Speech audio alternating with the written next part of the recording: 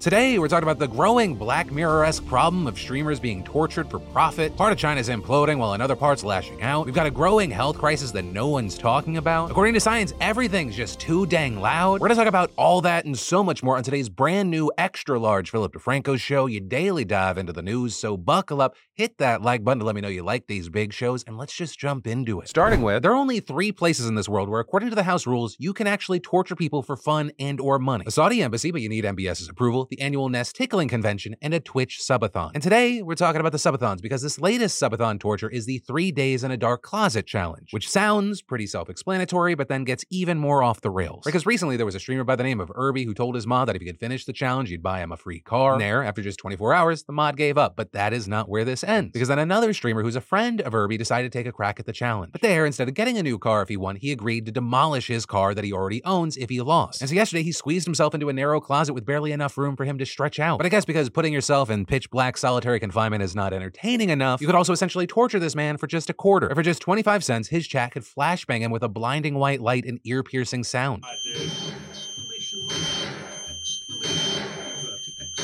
And on top of that, they could pay to torture him with text-to-speech, blast him with a leaf blower, pelt him with eggs or ping pong balls. And during this, he never really got a rest or a break. It was just endless torture, with it all culminating to the around 25-hour mark where he just couldn't take it anymore and he gave up with him crying in front of his stream. And so understandably, you have a lot of people saying, what the fuck? I'm also one of them. Because in no world should any of this be normalized. Because also, like, this isn't new. I've seen stuff like this before on TikTok in the past. And in no world should these public platforms be platforming people subjecting themselves to abuse for money. Like, we're living in another Black Mirror episode here. Like, is this where entertainment's at? This makes the NPC streamer thing on TikTok seem so normal. We got people LARPing CIA black site torture for 25 cents a pop. Like, there were even people watching this happen and they were like, he needs to stop. He's having a panic attack. And the truly unfortunate thing is there are a lot of people out there and even outlets that are talking about this as if it's not completely unhinged. Who are talking about this like, oh, he failed the challenge. And other people are like, oh, I could do it. And unless the platforms actually do something about it, other people are going to follow because, I mean, look how much free press this guy's getting. Like, y'all, I don't want to get a real job either, but there's got to be some lines in the sand. But hey, that is this ridiculous situation and news story, some of my opinion, and now I pass the question off to you. What are your thoughts here? And then, the state of Alabama wants to kill people in a fun new way. Specifically, they want to execute a death row inmate by having him breathe pure nitrogen, with the state's attorney general filing documents asking the Alabama Supreme Court to set an execution of a man who was convicted for the 1988 murder-for-hire killing of a preacher's wife. Now, notably there, Alabama previously tried to execute the same guy last year by lethal injection, but they ultimately didn't do it because of issues getting an IV into his veins. And so now in their new filing, the AG's office says, let's do nitrogen hypoxia, which is when an inmate would be forced to breathe in pure nitrogen, cutting off their oxygen and ultimately causing them to die. And while Alabama is actually one of 3 states that have authorized this execution method, it's never been used. Though supporters of the method have argued that it's supposed to be painless. And actually, a number of death row inmates, including the one at the center of this story, have sought to block their previous lethal injections by saying they would prefer to be executed by nitrogen hypoxia. But on the other side of this, you have many opponents arguing this basically amounts to human experimentation. But here's the deal. Given the fact that Alabama has already officially signaled that it is ready to go ahead with this execution method, it's all but ensured to set off lengthy legal battles, which arguably could have been the inmate's intent all along. But it could very well change how he and future death row inmates are killed in the future. But for now, like this inmate, we're gonna have to wait to see how things play out, though arguably the stakes are lower for us. And then you've got this massive growing health crisis in America, but not enough people are talking about it, right? Because you have temperatures all over the country hitting record highs this summer, and now you have kids heading back to school in still sweltering conditions. But here's a huge thing. Tons of schools nationwide lack proper cooling systems or don't even have any air conditioning at all. In fact, a federal report from 2020 estimated that out of 100,000 K-12 public schools in America, around 36,000 of them need updated heating, ventilation, and air conditioning systems. We're talking about more than a third of all public schools. And the situation has only been getting worse with climate change. For example, a 2021 study found that 13,700 public schools that didn't need cooling systems in 1970 will need them by 2025. Because public schools built before or during the 70s weren't designed for historic extreme heat. And understand, this isn't a problem just in typically hot parts of the country. In fact, experts say that one of the major issues here is that schools in cool weather climates are now the most ill-prepared. I mean, some of these buildings we're talking about were specifically built to retain heat, which is why you have education leaders and experts warning that failing to modernize these systems actively harms staff and students and even put them in danger. Or we've seen schools reporting serious heat-related illnesses like heat stroke on hot days, and multiple public health studies finding that as the prevalence of high temperatures increase, so will heat-related illness at school. But the impact of inadequate heating systems extends beyond just the infrastructure infrastructure in school buildings. Right, for example, on the very first day of the school year in Des Moines, Iowa, temperatures hit a record 100 degrees. But just 5 of the 130 school buses in the district actually have AC, which made not only for just an absolutely horrible ride for tons of kids, but also resulted in 15 drivers being treated for signs of heat exhaustion. But also beyond that, the lack of proper cooling undermines the entire point of school. It's incredibly disruptive to learning, and that's actually backed up by science, with a series of studies finding that extreme temperatures increase absenteeism and student disciplinary referrals. You also have students scoring increasingly lower on standardized tests for each day when the temperature was above 80 degrees. And you even have a Harvard research paper from a few years back identifying a direct correlation between rising temperatures and decreased learning outcomes in schools without air conditioning. Right? Researchers finding that when a school is just 1 degree hotter, it reduces learning over that entire year by 1%. And that notably also disproportionately impacting Black, Hispanic, and low-income students, with a paper estimating that heat accounted for as much as 13% of the racial achievement gap in America. And I'm talking about this now because we're just a few weeks into the new school year and we're already seeing firsthand evidence of these heat-related disruptions. Right, last week we saw numerous school districts across the country being forced to modify their schedules because of lacking or non-existent cooling systems, with districts in Illinois, Indiana, Iowa, and so many others either closing down entirely or dismissing students early as millions of people were under excessive heat warnings. So clearly, this is an incredibly serious problem that is only getting worse, but there's not enough movement to actually fix it right now. And part of the reason for that is this problem is so widespread, and addressing it is insanely expensive. The 2021 infrastructure bill set aside $500 million to close the funding gap, but experts estimate that $38 billion is what's actually needed. Though in some places, funding isn't even the issue. For example, you have things like one teacher in Philly telling reporters that his school actually bought air conditioners a few years ago, but then the district told them, hey, you can't use that because those units are going to put too much strain on the grid. So they're just sitting in storage unused as you have kids suffering. And honestly, this shouldn't be a surprise because when infrastructure is not addressed, it does what it does. It slowly crumbles, right? You slowly catch up to that can you kick down the road. And I genuinely don't know if we're going to see actual solutions come from our government. And then, longtime viewers note that I talk about my Vessies all the time, and it's because I love these go-to for anything shoes. So thank you to Vessi for being a great partner and sponsor of the PDS. And there are so many great styles and colors to choose from, but of equal importance, they're lightweight, waterproof, and snowproof, so you can enjoy a relaxing walk in any weather. I personally like the laceless look at the moment. That's why I'm still reaching for my boardwalk to move around without being restricted, and Vessi sneakers just look good. The low cut goes with almost any fit that you can think of, and with different colorways, you can pick the right look for yourself. But I also really want to give a shout out to the team at Vessi, helping to support programs to create fresh water where it's needed most around the world. But the main thing, go check out Vessi. They have a style for everyone, and you'll get 15% off your entire order when you go to vessi.com/PDS. That's vessi.com/PDS for 15% off right now. And then, when you think of 3M, what comes to mind? For me personally, I think of either like picture hanging strips or like masks, but they are an absolutely massive conglomerate with their fingers in everything. And they've actually been on the receiving end of hundreds of thousands of lawsuits by military veterans over their earplugs, which those vets said fail to protect them from hearing loss during their military service. Now, the cases date back to 2016 with a whistleblower lawsuit filed on behalf of the U.S. government, and it is one of the biggest mass torts in history, meaning that it is one of the largest groups of people who were all harmed by the same thing. These plaintiffs saying the earplugs were faulty and many were left with hearing loss and tinnitus. And all of it leading to the big news today, a $6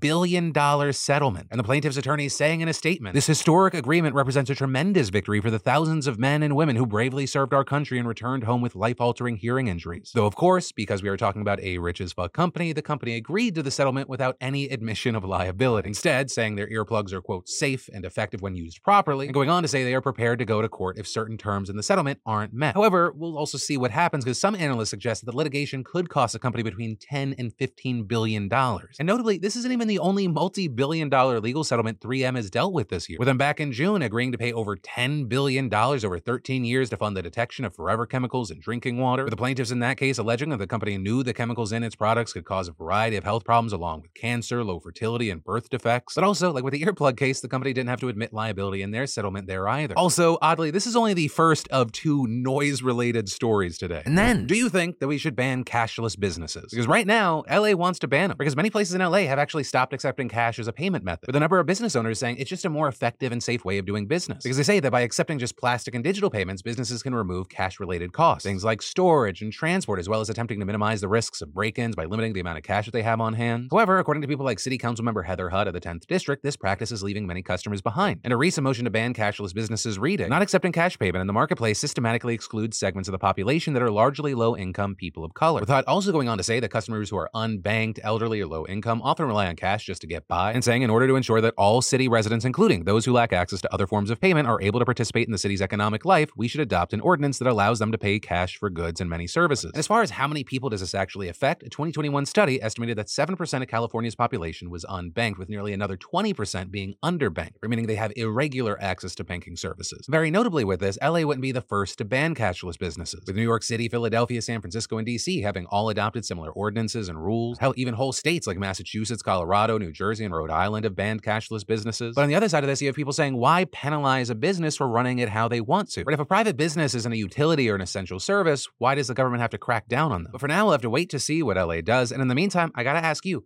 do you think that we should ban cashless businesses? Yes or no? Why not? And then Starfield has become one of the most anticipated video games in history. And so, of course, it has been surrounded by controversy and craziness. Starting with the fact that there's now leaked footage online that shows that a lot of the stuff that was promised doesn't appear to be there. With that leaked footage coming from a variety of sources, but possibly the dumbest one being from a guy who stole 67 copies of the game and recorded 45 minutes of it, and all of that landing him with some fun felony charges. Also, the specific details around that are kind of hilarious, because he not only stole them from a Memphis, Tennessee distributor, but he also sold copies on this site and then videoed himself shipping them out. Y'all, what is the #1 rule about committing crimes? 1, don't do it. But 2, if you do, don't videotape it. But as ridiculous as all that was, the big controversy now surrounds all the leaks that people are talking about. Because for the fans of the game, the belief that the developers lied is the biggest story. Right? I mean, you had one fan asking the developers, when I land on a planet, will I be able to explore the whole entire planet? And the response was a clear, yep, if you want, walk on, brave explorer. And so that, among many past promises, made players feel like it would be a seamless experience. But in one leaked video that I'm not going to show here, because I'm not fighting Bethesda on a copyright strike, it shows that a player eventually hits an invisible wall and is stopped. So you had a lot of fans that were pissed off, but also a number of fans feeling like people are overreacting. Right, a lot of people with legit early access to the game for reviews are posting vague messages stating that the leaks don't tell the whole story, with that leading to a lot of speculation that there are load screens or the worlds are set up in massive tiles, or things like you can see one area and then do a quick jump in your spaceship to the next tile of the world. But even those vague responses led Bethesda to remind reviewers that they need to keep quiet until the embargo is lifted. And with that, there are also people pointing out that even if there are some invisible walls, that's a minor problem, with the leaked footage appearing to show that it takes 40 minutes to reach the edge. And if you compare that to Fallout 4, their last popular title, it took 35 minutes to go across the entire playing space. So just based off of that, Starfield's already orders of magnitude bigger. But hey, as far as the reality of the situation is, personally, I'm waiting. It's one of the reasons 9 times out of 10, I'm not pre-ordering games, I'm waiting for reviews. But for my beautiful bastards out there who are gamers, I gotta know, what are your thoughts here? And then, the Chinese real estate market is taking a fucking beating right now, especially as Evergrande stock plummeted as much as 87% yesterday, which if you're unfamiliar with them, we've talked about them a few times on the show, but they are one of the largest developers in China, if not the world. And notably, when that drop happened, it was the first day that it was allowed to be traded in 17 months. And so it really wasn't surprising to see a drop like this, especially since last month, Evergrande posted that between 2021 and 2022, it had a net loss of $113 billion. And it topped that shit Sunday with a very little cherry on top of roughly a $5 billion loss so far this year. And a really important thing to understand is that Evergrande's issues translate to more than just large creditors getting screwed. It also means that the company's having trouble raising cash that it could then use to finish its many unfinished projects. With China facing a major housing crunch in many parts of the country, these vacant, unfinished buildings not only mean fewer potential homes, but also more expensive projects if other developers want to either attempt to take them over or just start from scratch. But there is a small glimmer of hope for the company. It's a restructuring plan, because bondholders have 4 more weeks to look over these latest numbers and consider it. And I don't want us to get lost in the weeds into the specifics of the different types of bondholders, but they seem to be kind of split. One group overwhelmingly supports the plan, while a different group is much less on board. And until that's decided, the Chinese real estate market, which is a massive sector of its economy alongside the construction industry that it intersects with, is in major trouble. And with how interconnected those pieces are to the global economy,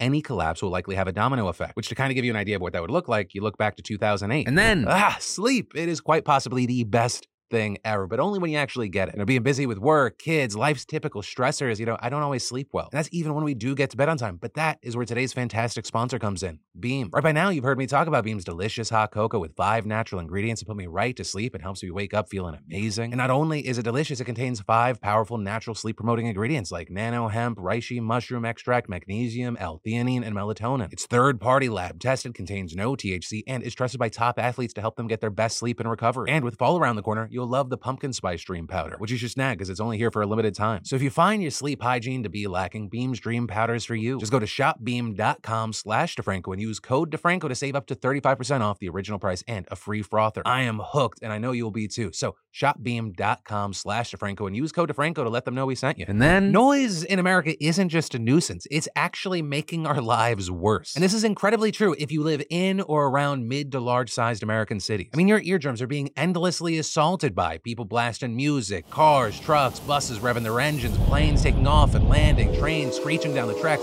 helicopters buzzing overhead, emergency vehicles like cop cars, fire trucks, and ambulances, there's sirens wailing. I mean, there's a lot of noise polluting our everyday lives. I mean, we've got concerts so loud people nearby think it's an earthquake. Or we talked recently about Taylor Swift and Travis Scott, but Harry Styles did the same thing at Madison Square Garden back in 2021, with people at a boxing match in the theater below his concert showing videos of the ceiling shaking and comparing it to an earthquake. But here is the very important thing. While our world has gotten louder and louder over the years, we are still working with the same old ears that were designed to perk up at the snap of a twig, right? The sound of an animal. So it's not surprising that a researcher at the University of Michigan who looked at the data from the noise detector feature on people's Apple Watches said the preliminary results suggest that potentially as many as 1 in 3 Americans are exposed to levels of sound that might be harmful to their health, right? Because we each have these delicate microscopic hairs in our inner ear that pick up vibrating frequencies from the eardrum that then relay sound to the brain. But if those vibrations are too strong, they can stress or even break those hairs and the damage is irreversible, which is how we lose our hearing or suffer tinnitus. Now, notably, the human ear can tolerate up to about 85 decibels, or roughly the sound of city traffic before that happens. But noise isn't just something that you hear, it's something that you feel, right? Even noise as low as 45 decibels can trigger an involuntary stress response, raising your blood pressure and heart rate and releasing stress hormones. So actually, if you are exposed to chronic noise pollution, you're liable to fall into a chronic state of stress. And that also means all the horrible, terrible, no good things that come along with it. Things like heart disease, hypertension, stroke, cardiac arrest, anxiety, depression,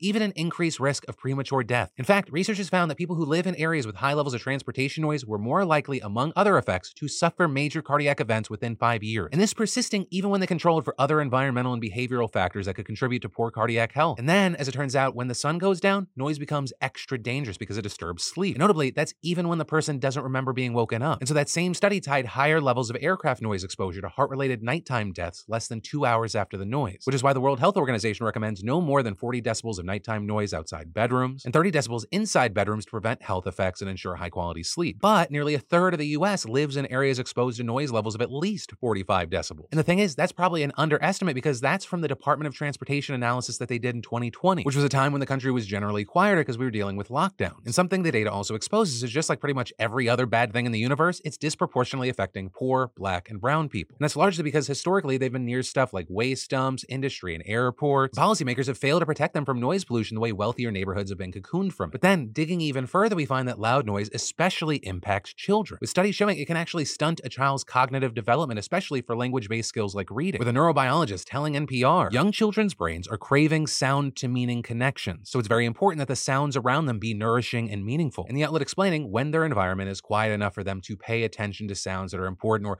particularly interesting to them, it is a powerful teaching tool. But when their environment is constantly polluted by meaningless noise, they get distracted and their ability to concentrate suffers. And we've actually known this as far back as 1975, because that's when researchers studied a New York public school where one side of the building sat right next to extremely loud train tracks. And they compared the students on either side of the building and found that those on the noisier side performed worse. And so what did they do? The school soundproofed those classrooms and the transit authority cushioned the tracks with rubber pads. And boom, like that, a year later, the students' reading scores jumped as much as a full grade level. And so now you actually see some schools like this one in DC experimenting with different ways to make the classroom quieter. With everyone using intermittent sign language, students wearing special classroom shoes made of cloth and soft rubber soles. But it's also not just the children who can benefit from a little more silence. Right? Your adult brain also has to work extra hard to sift through all the noise to find the sounds that you're looking for. And that can genuinely be physically exhausting, with some people who are hard of hearing describing the experience of listening fatigue. And in today's technologically saturated age, even when you're sitting at home insulated from outside noise, you're still constantly being bombarded by noisy devices. Right? You got your TV, your computer, your phone, your washing machine, dishwasher, air conditioner, anything that fucking beeps and boops. And understand, none of this is to say that all noise is bad or that we should strive for absolute silence everywhere, right? Whether we're talking about generally or how research has shown that certain meaningful sounds like musical instruments and singing can actually build and strengthen neural connections. Plus, noise is a big part of life of a community, and some would argue that it's worth the risk. But also, there's a difference between that and some fucker that's revving his engine so loud to make up for his small dick. Also, from a pure research standpoint, it can be a great tool, because when noise pollution is high, that's usually a good indicator that air and water pollution may be as well. And in fact, noise pollution also fucks with the ecosystem. Right? Birds, and in particular marine animals like whales and dolphins, use sound to communicate and echolocate. So when, for example, a supertanker cargo vessel moves through the ocean, it produces sound reaching 200 decibels. And so for all the marine life there, that's absolutely fucking insane. But here's the thing, you don't have to just be a perpetual victim. There's a few things you can do, like first off, just get some earplugs. But maybe not from 3M. They're cheap, they're effective. It's not necessarily the most convenient thing in the world, but it's definitely more cost effective than like soundproofing your entire home. But you can do that. Also, I will say here, that doesn't mean covering your walls and like those foam panels that you see in recording studios. Rather, you can do things like install carpeting, put up heavy curtains and tapestries, or place furniture along the walls where most of the noise is coming through. But also, I will note there clear that some anti-noise advocates argue those are individual private fixes. While helpful to you if you can afford it, it's not for everybody, which is why you have people pushing for public solutions that often target one of the worst noise offenders: transportation. And so they advocate for things like making it easier to walk or bike, creating electric buses, reducing speed limits,